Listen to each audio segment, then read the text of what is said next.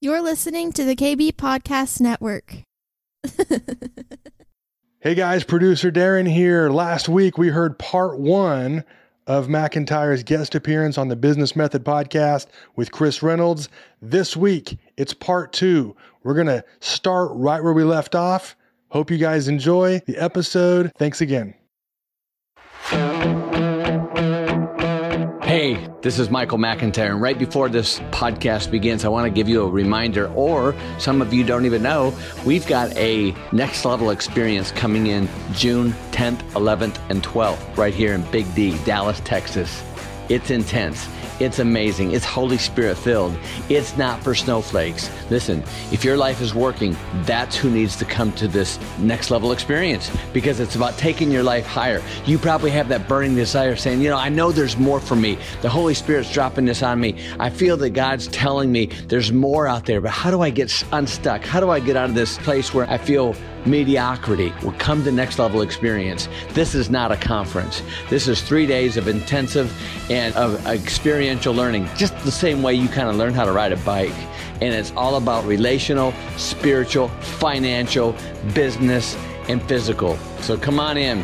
It starts at Friday, June 10th at 2:30 and goes to about 9:30 p.m.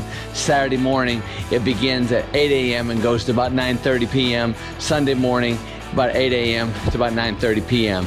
And guess what? Cost you no money up front. How cool is that? At the end, if you want to bless us, great, and pay it forward. So come on, check it out. Go to themichaelmcintyre.com and apply today. It's going to fill up. It's going to be cool. Oh, and if you're a snowflake, don't apply. This is for eagles wanting to fly higher and not flock with the turkeys. So come on, get after it. Hey, enjoy this podcast. It's a killer dealer. God bless you, and Jesus is King. Amen.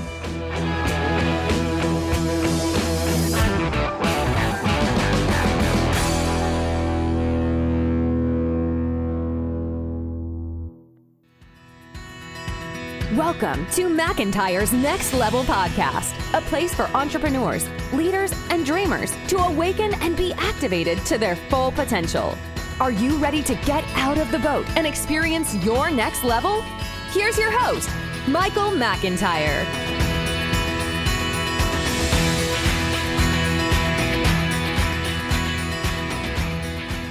There's so many questions I have. The billionaire is a new millionaire, right? Or $1 billion company is a new $1 million company. Like it seems like there's $1 million companies everywhere, and that's just not right. And did you ever think on that trajectory that you were going to hit $1 billion company? No, I never did. I never even thought about it, to be honest with you. In fact, I didn't even figure it out until later and added it all up. But I didn't. No, I didn't. In fact, I remember during the building phase and into the Gatsby phase, I remember quite often, we were doing about 10 to 15, $18 million a week in sales, and we were setting records. And I never thought much about it, Chris. I really didn't. I didn't think, wow, look at me. I just said, let's keep pouring it on. Let's keep pouring it on. Because what I got excited about is how much people made working for us. Yeah. And watching these salespeople get wealthy. That's what excited me. I loved handing out, checks to people, $20,000 checks, $30,000 checks for a week's work in sales. And that's what got me excited. That's what I really loved. I never sat down there and said, I want to create $1 billion agency. That was never in my vocabulary. I didn't even think about that. That wasn't there, What was that then the prime motivation of helping other people become successful? Mm-hmm. Yeah, I love that. Yeah, we created 175 millionaires in our company, and wow. And I really enjoyed that because it was life changing for them.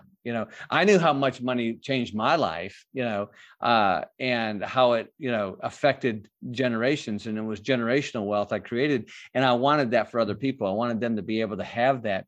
And this is before, I became a Christian later in life, but this was before then. But I still like to have giving of that and giving those people that opportunity. I love building the platform, Chris, for people to get up there that we're going to be, maybe a misfit anywhere else, and they could come in and be a star with our company. Right.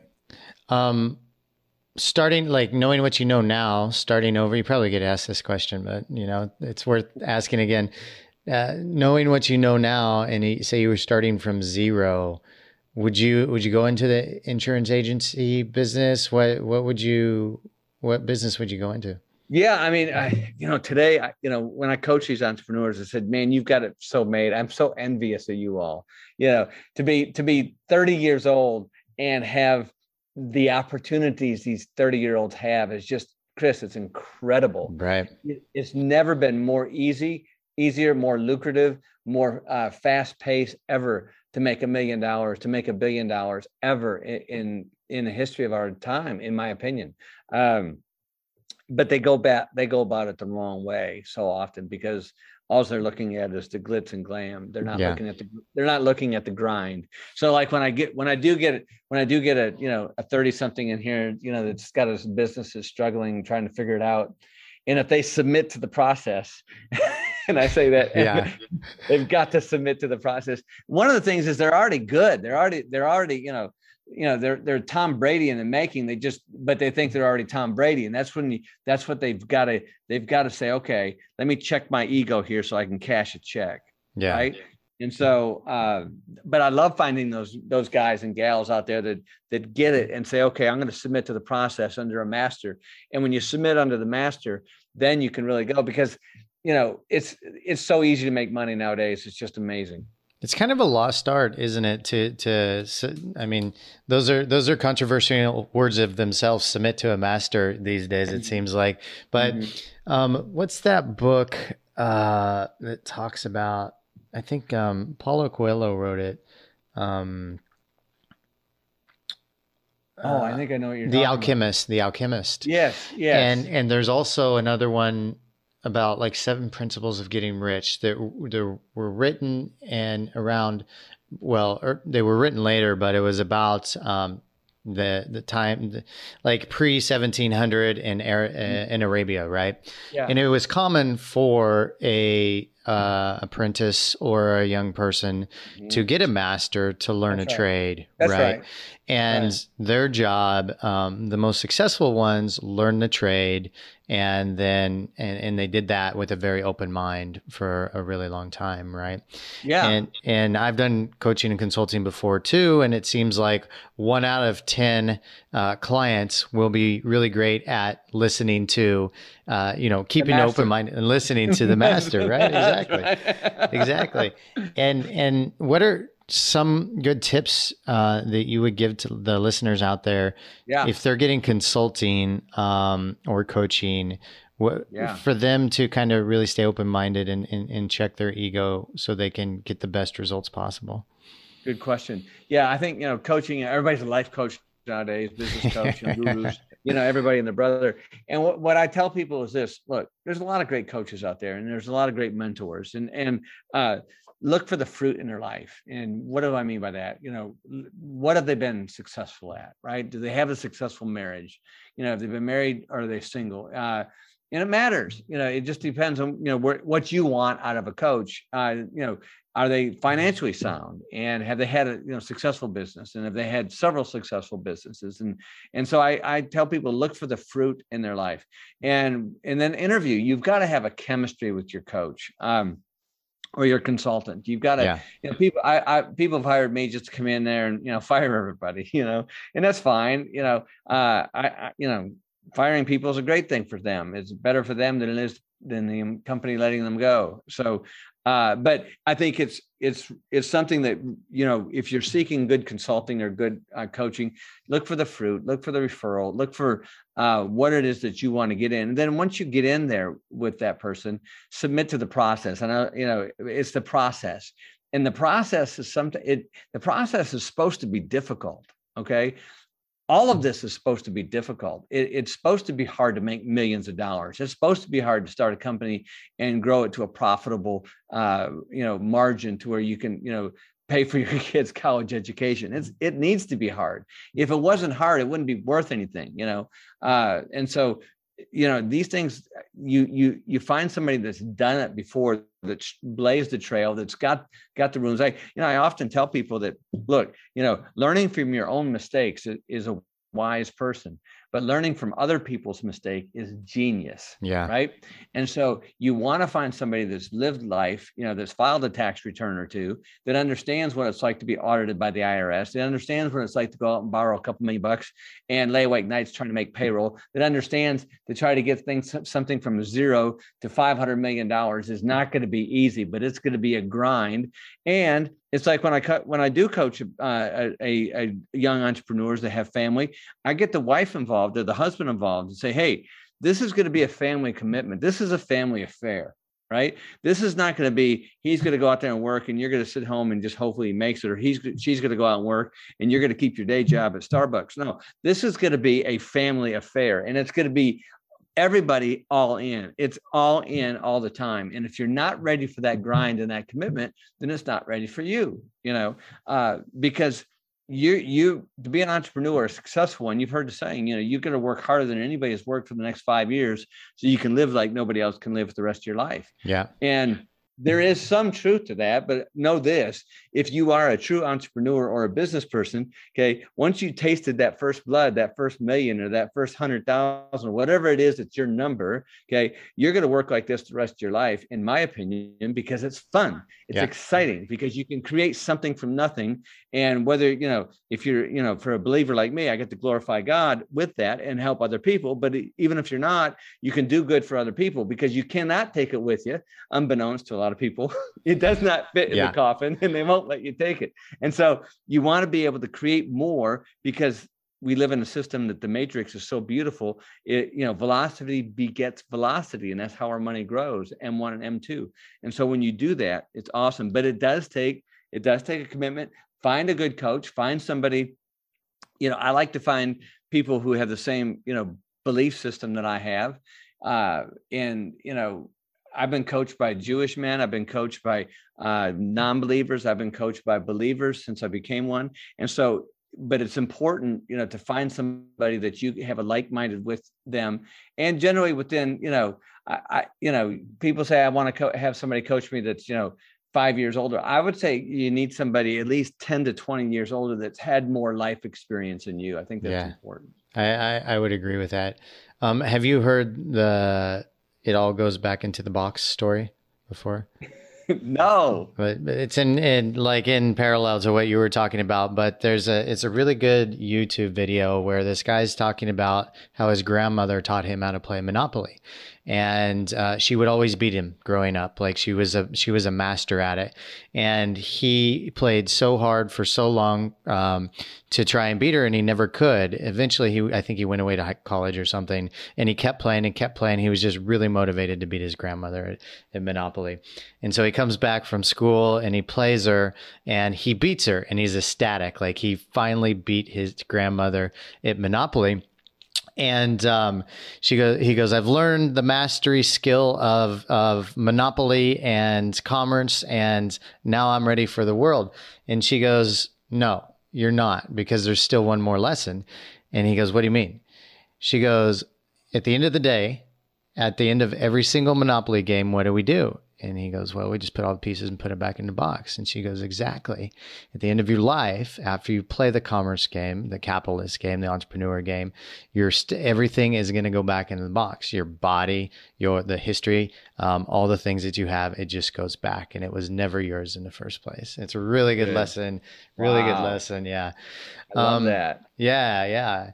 So I'd like to talk kind of briefly before we move on to like some other mindset stuff. Mm-hmm. The process of you worked with when you exited, the company went public, and you worked with them as they were going through their launch to go public. Yeah. So our agency, we had the company that we were working with, the insurance underwriter was American Equity Insurance, and out of Des Moines, Iowa, very successful now. And I helped get it started. I put the first $100 million in this company, and great company. And so we launched, we were supposed to take this thing out, and it was supposed to go public in 2001.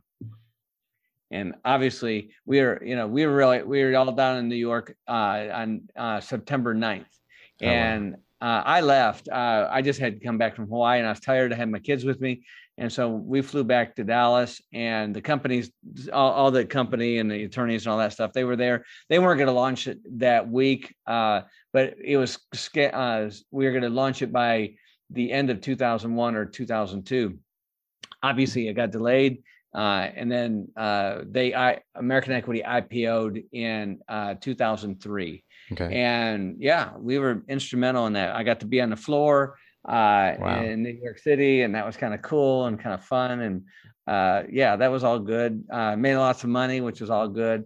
And watching that whole process was very humbling and very fun. And I watched, it's a lot of work. It was probably more work back then maybe than it is now. I don't know. But yeah, the company's done real well since then. But yeah, and so then I started in 2006. I started looking for suitors after GE pulled out of their offer. I started looking for other suitors, and I found a couple and put the deal together. It took about 3 months to finalize it, and then it was a 2-year payout. Okay, that makes sense. And did you go immediately into consulting coaching, or what'd you do? Yeah, the first year I was kind of depressed, to be honest with you. Yeah, I hear that a lot, right? Yeah. I mean, the fantasy of going to the beach all the time and hanging out and drinking scotch and smoking cigars. That was all I did. Some of that, which I enjoy, a good scotch and a good cigar. But I didn't just go to the beach right away and hang out. It was kind of, everything came to a screeching halt. It was kind of like, you're running at 100 miles an hour for 17 years, and all of a sudden it stops. It's kind of a weird thing to have happen. And so it took me about a year to get adjusted and get my sea legs back in order. And and I had a pretty good transformation during that period of time, which was really a lot of fun and good. And then I started doing consulting and started doing coaching, and from the strangest places that came. And I wasn't really looking for it. It just happened. Mm-hmm. Okay.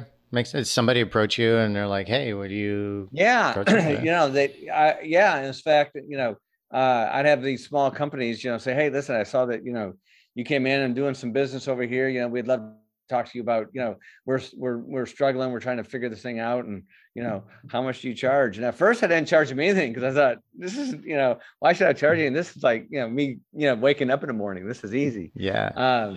But then I found out, Chris, is real soon is if I didn't charge people money, they didn't do it. They didn't take it seriously. You know, I would show up in a meeting and they would be 30 minutes late. Well, I said, this is BS. I'm not playing that game. Mm-hmm. So I started charging them money, and guess what? They showed up. Yeah. They showed up. The more they pay, quite often, the more accountable they are, right? Like, Amen. That's exactly right. The more you pay, the earlier you show up. Yeah. Yeah. It was funny how that worked. And they actually followed my advice and my assignments. And some of them, did extremely well. I had one company get to $500 million in revenue in 2 years. Yeah. It was really, really awesome.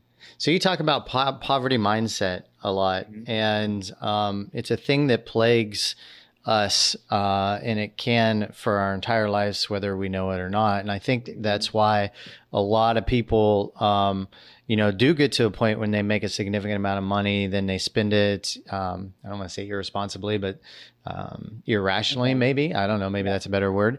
And so it kind of haunts us unless we work on those internal programmings around poverty mindset. So what are some tips for the listeners, Michael, that you could give them around overcoming and changing their mindset? Yeah.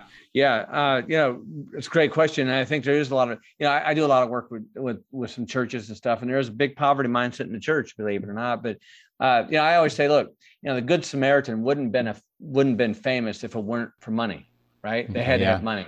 And so money is important. And a lot of people, especially believers or in the church, or even, they think that that's not really should be a big deal. And I just don't believe that. I think, when people say I can't afford it, that's a negative mindset. Right.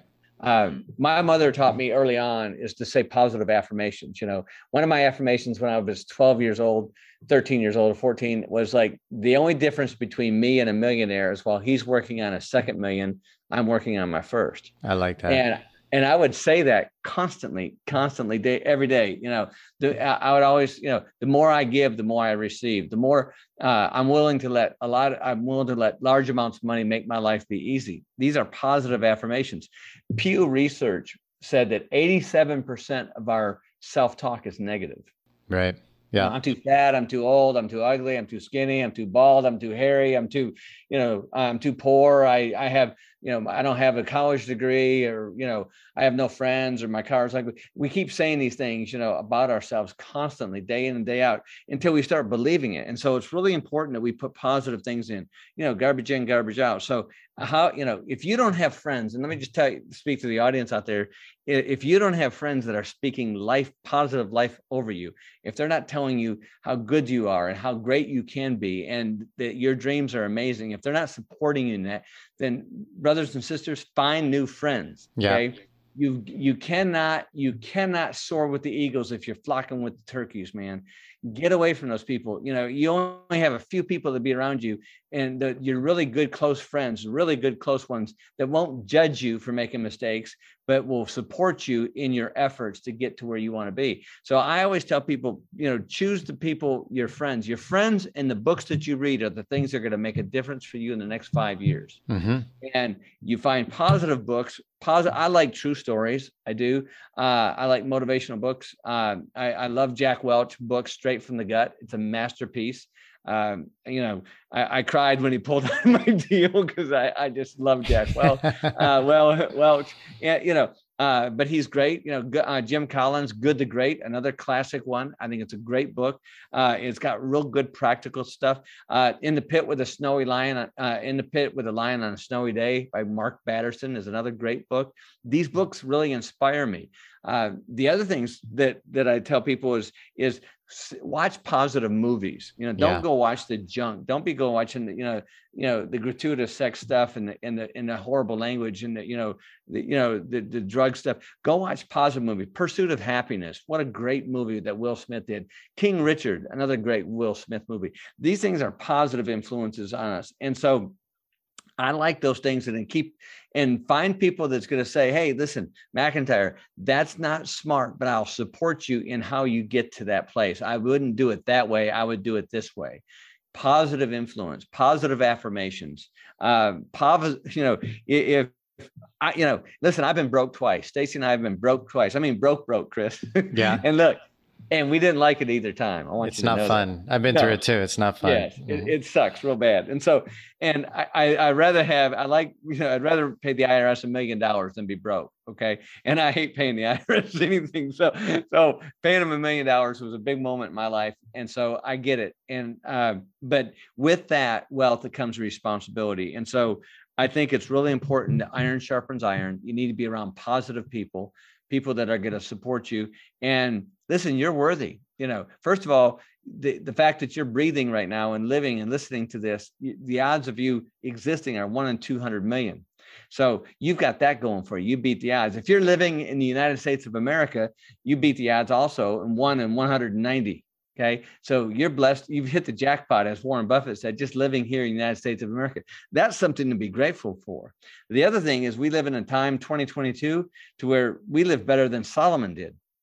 Just on our phone here, you got access to 35,000 of the best music that's ever been written in the world at your fingertip.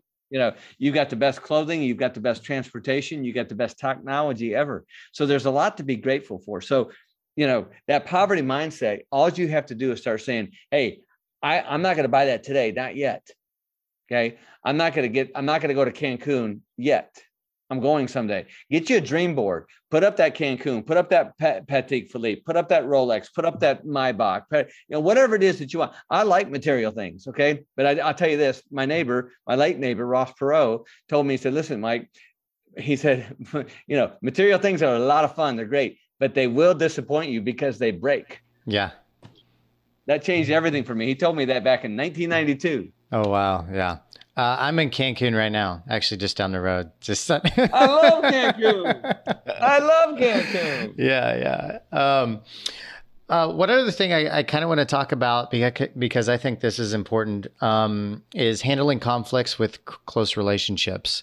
And I think it's important to build any size of business, but also manage your life with your family and your friends and those close friends that you attract or get rid of.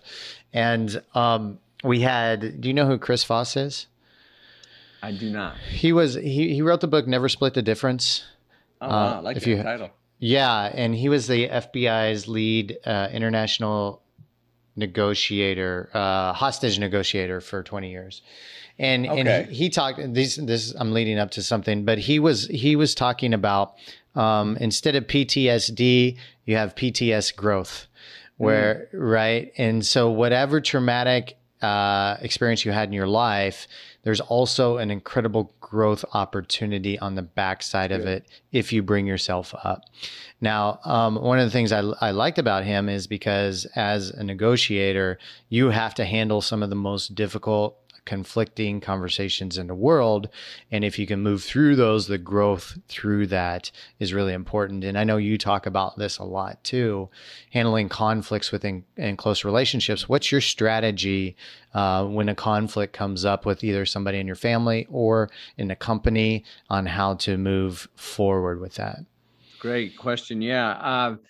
In my company, I'll refer to that first. In my company, it was always, it was funny. I learned this early on because it got real boring with hearing how everybody, was PO'd about somebody else and what they did or allegedly did. Right. So, somebody come in with their hair on fire because, Jane, knocked over their computer and, kicked him in the head or something stupid. Right. And so it was stupid to me because I really didn't, if I cared any less, I wouldn't care at all, but I knew that it mattered to them. Yeah. Right. And so they would bring this stuff to me. And I guess I just always had that.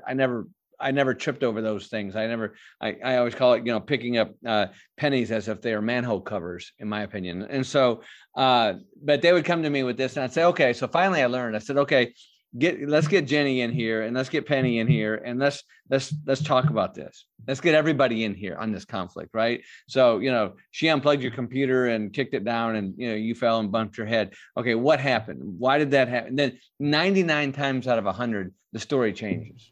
Yeah. It just changes. And so when you have people all in the same room or on the phone together, if they're in different states or different offices in these conflicts, and I've been in mediations before in lawsuits, and it always changes when everybody's in the same room. It just does. So I didn't mind conflict. I didn't mind that. I thought it was healthy. The other thing we would do is we would do a clear the decks. And like when I'm with companies, one of the things we do now is we do a thing called clear the decks. And so we get all the the management team in a room or on a retreat somewhere, anywhere from 4 to 40 of them, and we set up ground rules. And the ground rules is everybody gets to hold on to the football. Literally, we bring a football, and while they're holding on to the football, they get the floor for 15 minutes, and nobody can say anything. Nice. And they can say literally whatever they want to say. They can cuss, they can swear, they can do anything except hit somebody or throw furniture. They can do whatever they want to do. Okay. And so this is called the clear the decks. And I've done it with several companies and hundreds of companies. And every time the CEO comes in there and says, listen, this is going to be really good. I think we're a very open company. I don't think we have any issues. I say, okay, listen. Are you a praying man? If you are, I want you to pray yourself up right now because you're going into the lion's den, bro. And the first thing is I want to say you've got courage. Okay. Yeah. And you're going to need it. And so, but what it does do though, Chris, is it is unbelievable what the ROI is on that one day event. And I've done it with big families. I've done it with big companies. I've done it with small companies and with churches. And it's amazing what happens in Clear the Decks because 9 times out of 10, it's misunderstandings. And the other thing it is people don't know where they're coming from. They didn't know that somebody, has had cancer in their family for the last 5 years and they've had to take care of them. They had to move in to their bedroom and deal with this stuff day in and day out. They just don't know because we're always trying to protect ourselves and we're always trying to be something we're not. Yeah. We're putting on the mask. So in that kind of conflict, I love working with companies in that aspect. And it's part of the consulting and coaching. But then when I had my company, just to deal with that conflict or deal with problems, I would just bring all the parties in. And unless it was me, if it was me having a problem with somebody, then what I would do is I'd bring a mediator in because I knew my ego was very fragile. And I say that, sincerely, because I had to deal with rejection issues growing up. My parents got divorced. And so I knew that I had some issues, and I didn't want to bring that into the market, into my business. And the main reason was because there's money involved. It mattered what I said. It mattered how I performed. It mattered how I treated people. And so I'd bring mediators in, and I always didn't like the result or the outcome, but I had to grow up and understand that. With family, with my marriage of 36 years, look, my wife and I have had rough patches all through it. Back when the business was growing during the Maverick and the Gatsby years, I mean, we were busy. That's why I had a jet. I had 40 offices. I mean, I'd hit 5 offices in one day, and I'd leave at 4 o'clock in the morning, and I'd get home at 11 o'clock at night. I wanted to sleep in the same bed, right? I'd have to have 2 sets of pilots, because they could only, even on a private P91, they could only do like 12-hour flights. And so I went to extraordinary circumstances to be home at night, but it was good for me to be like that. But then, I was a CEO at the office, and when I came home, I was the garbage man, right? And that was that in the early days, that was a really tough transition, because I'm making millions of dollars. People are all telling me how great I am. Then I come home, and I don't get that same response. Right. So that was an immaturity factor that I had to grow up in. And it did create conflict with my wife and I. It did create conflict in a lot of ways. And so we dealt with that. And we dealt with it in many different ways. One of them was, it would finally have a knockdown, drag out fight, and they have our own version of Clear the Decks with a lot of tears and jeers. And so, but by the grace of God, I got through that period of time, and I watched some other people, and I did get some mentorship to deal with that, because, when you come home, like as the Bible says that, you treat your wife as Jesus loved the church. And so it was a big transition for me to die and be sacrificial of that situation, because I did work hard. I was very successful. Money did come in big, but I worked really hard. And so when I came home, I wanted that gratitude and that attitude, but it didn't always happen, because there was 3 children here. We had 3 daughters. And so she had her own thing to do. And so I had to learn how to respect that and honor her in that process. And so we got through it by the grace of God, but it wasn't always easy. That's incredible. What I've really liked about you and your personality is that, all of the things that you've done, and I've always been an optimist, a realistic optimist, that you're incredibly positive, and sometimes overly positive people get a bad rap, in any industry that they're in.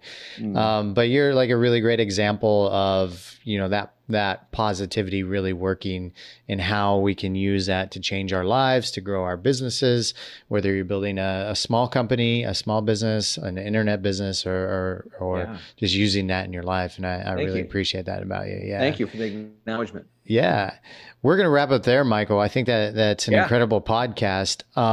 Before we finish, is there anything you would like to leave the listeners with? Any place we can find you to check out more about what you have going on? And anything else? I've got,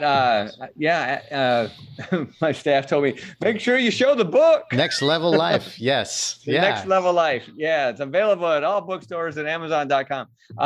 And so also you can go to our website, of course, which is themichaelmcintyre.com, themichaelmcintyre.com. We've got our things there, and we've got coaching and consulting and all that stuff. And check it out. We've got Next Level Experience that we put on about 4 times a year, which is a live event, which is incredibly intense and amazing. And we have a lot of fun. We have major breakthroughs in that. Well, I always tell people, I guess the biggest thing I want to leave people is, look, don't be afraid to step out of the boat, biblically referenced.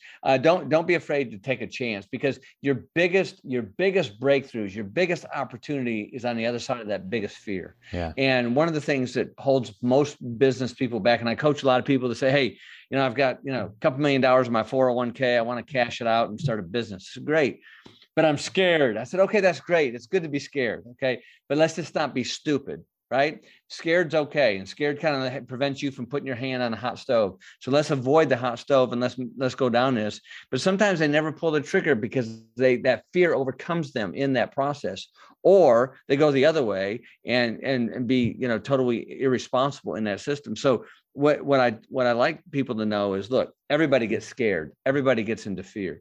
It's how you handle it. If you push yourself through that, in my opinion, your biggest breakthrough is on the other side of that fear. Relationally, emotionally, physically, spiritually, and financially. So I hope that helps somebody. Absolutely. I guarantee it does. Okay, so we've got, we'll put the links in the show notes, themichaelmcintyre.com, and then we'll put your book in there as well, Michael. Awesome. Thank you. Yeah, I want to thank you so much for coming on the show, sharing all your tips and tricks and wisdom with us, and I really appreciate it. Thank you so much. Yeah, well, thank you for the opportunity, Chris. I love your podcast, and congratulations. And enjoy Cancun, bro. Oh, I will. Thank you very much. Thank you for listening to the Next Level Podcast. Don't forget to subscribe, rate, review, and share.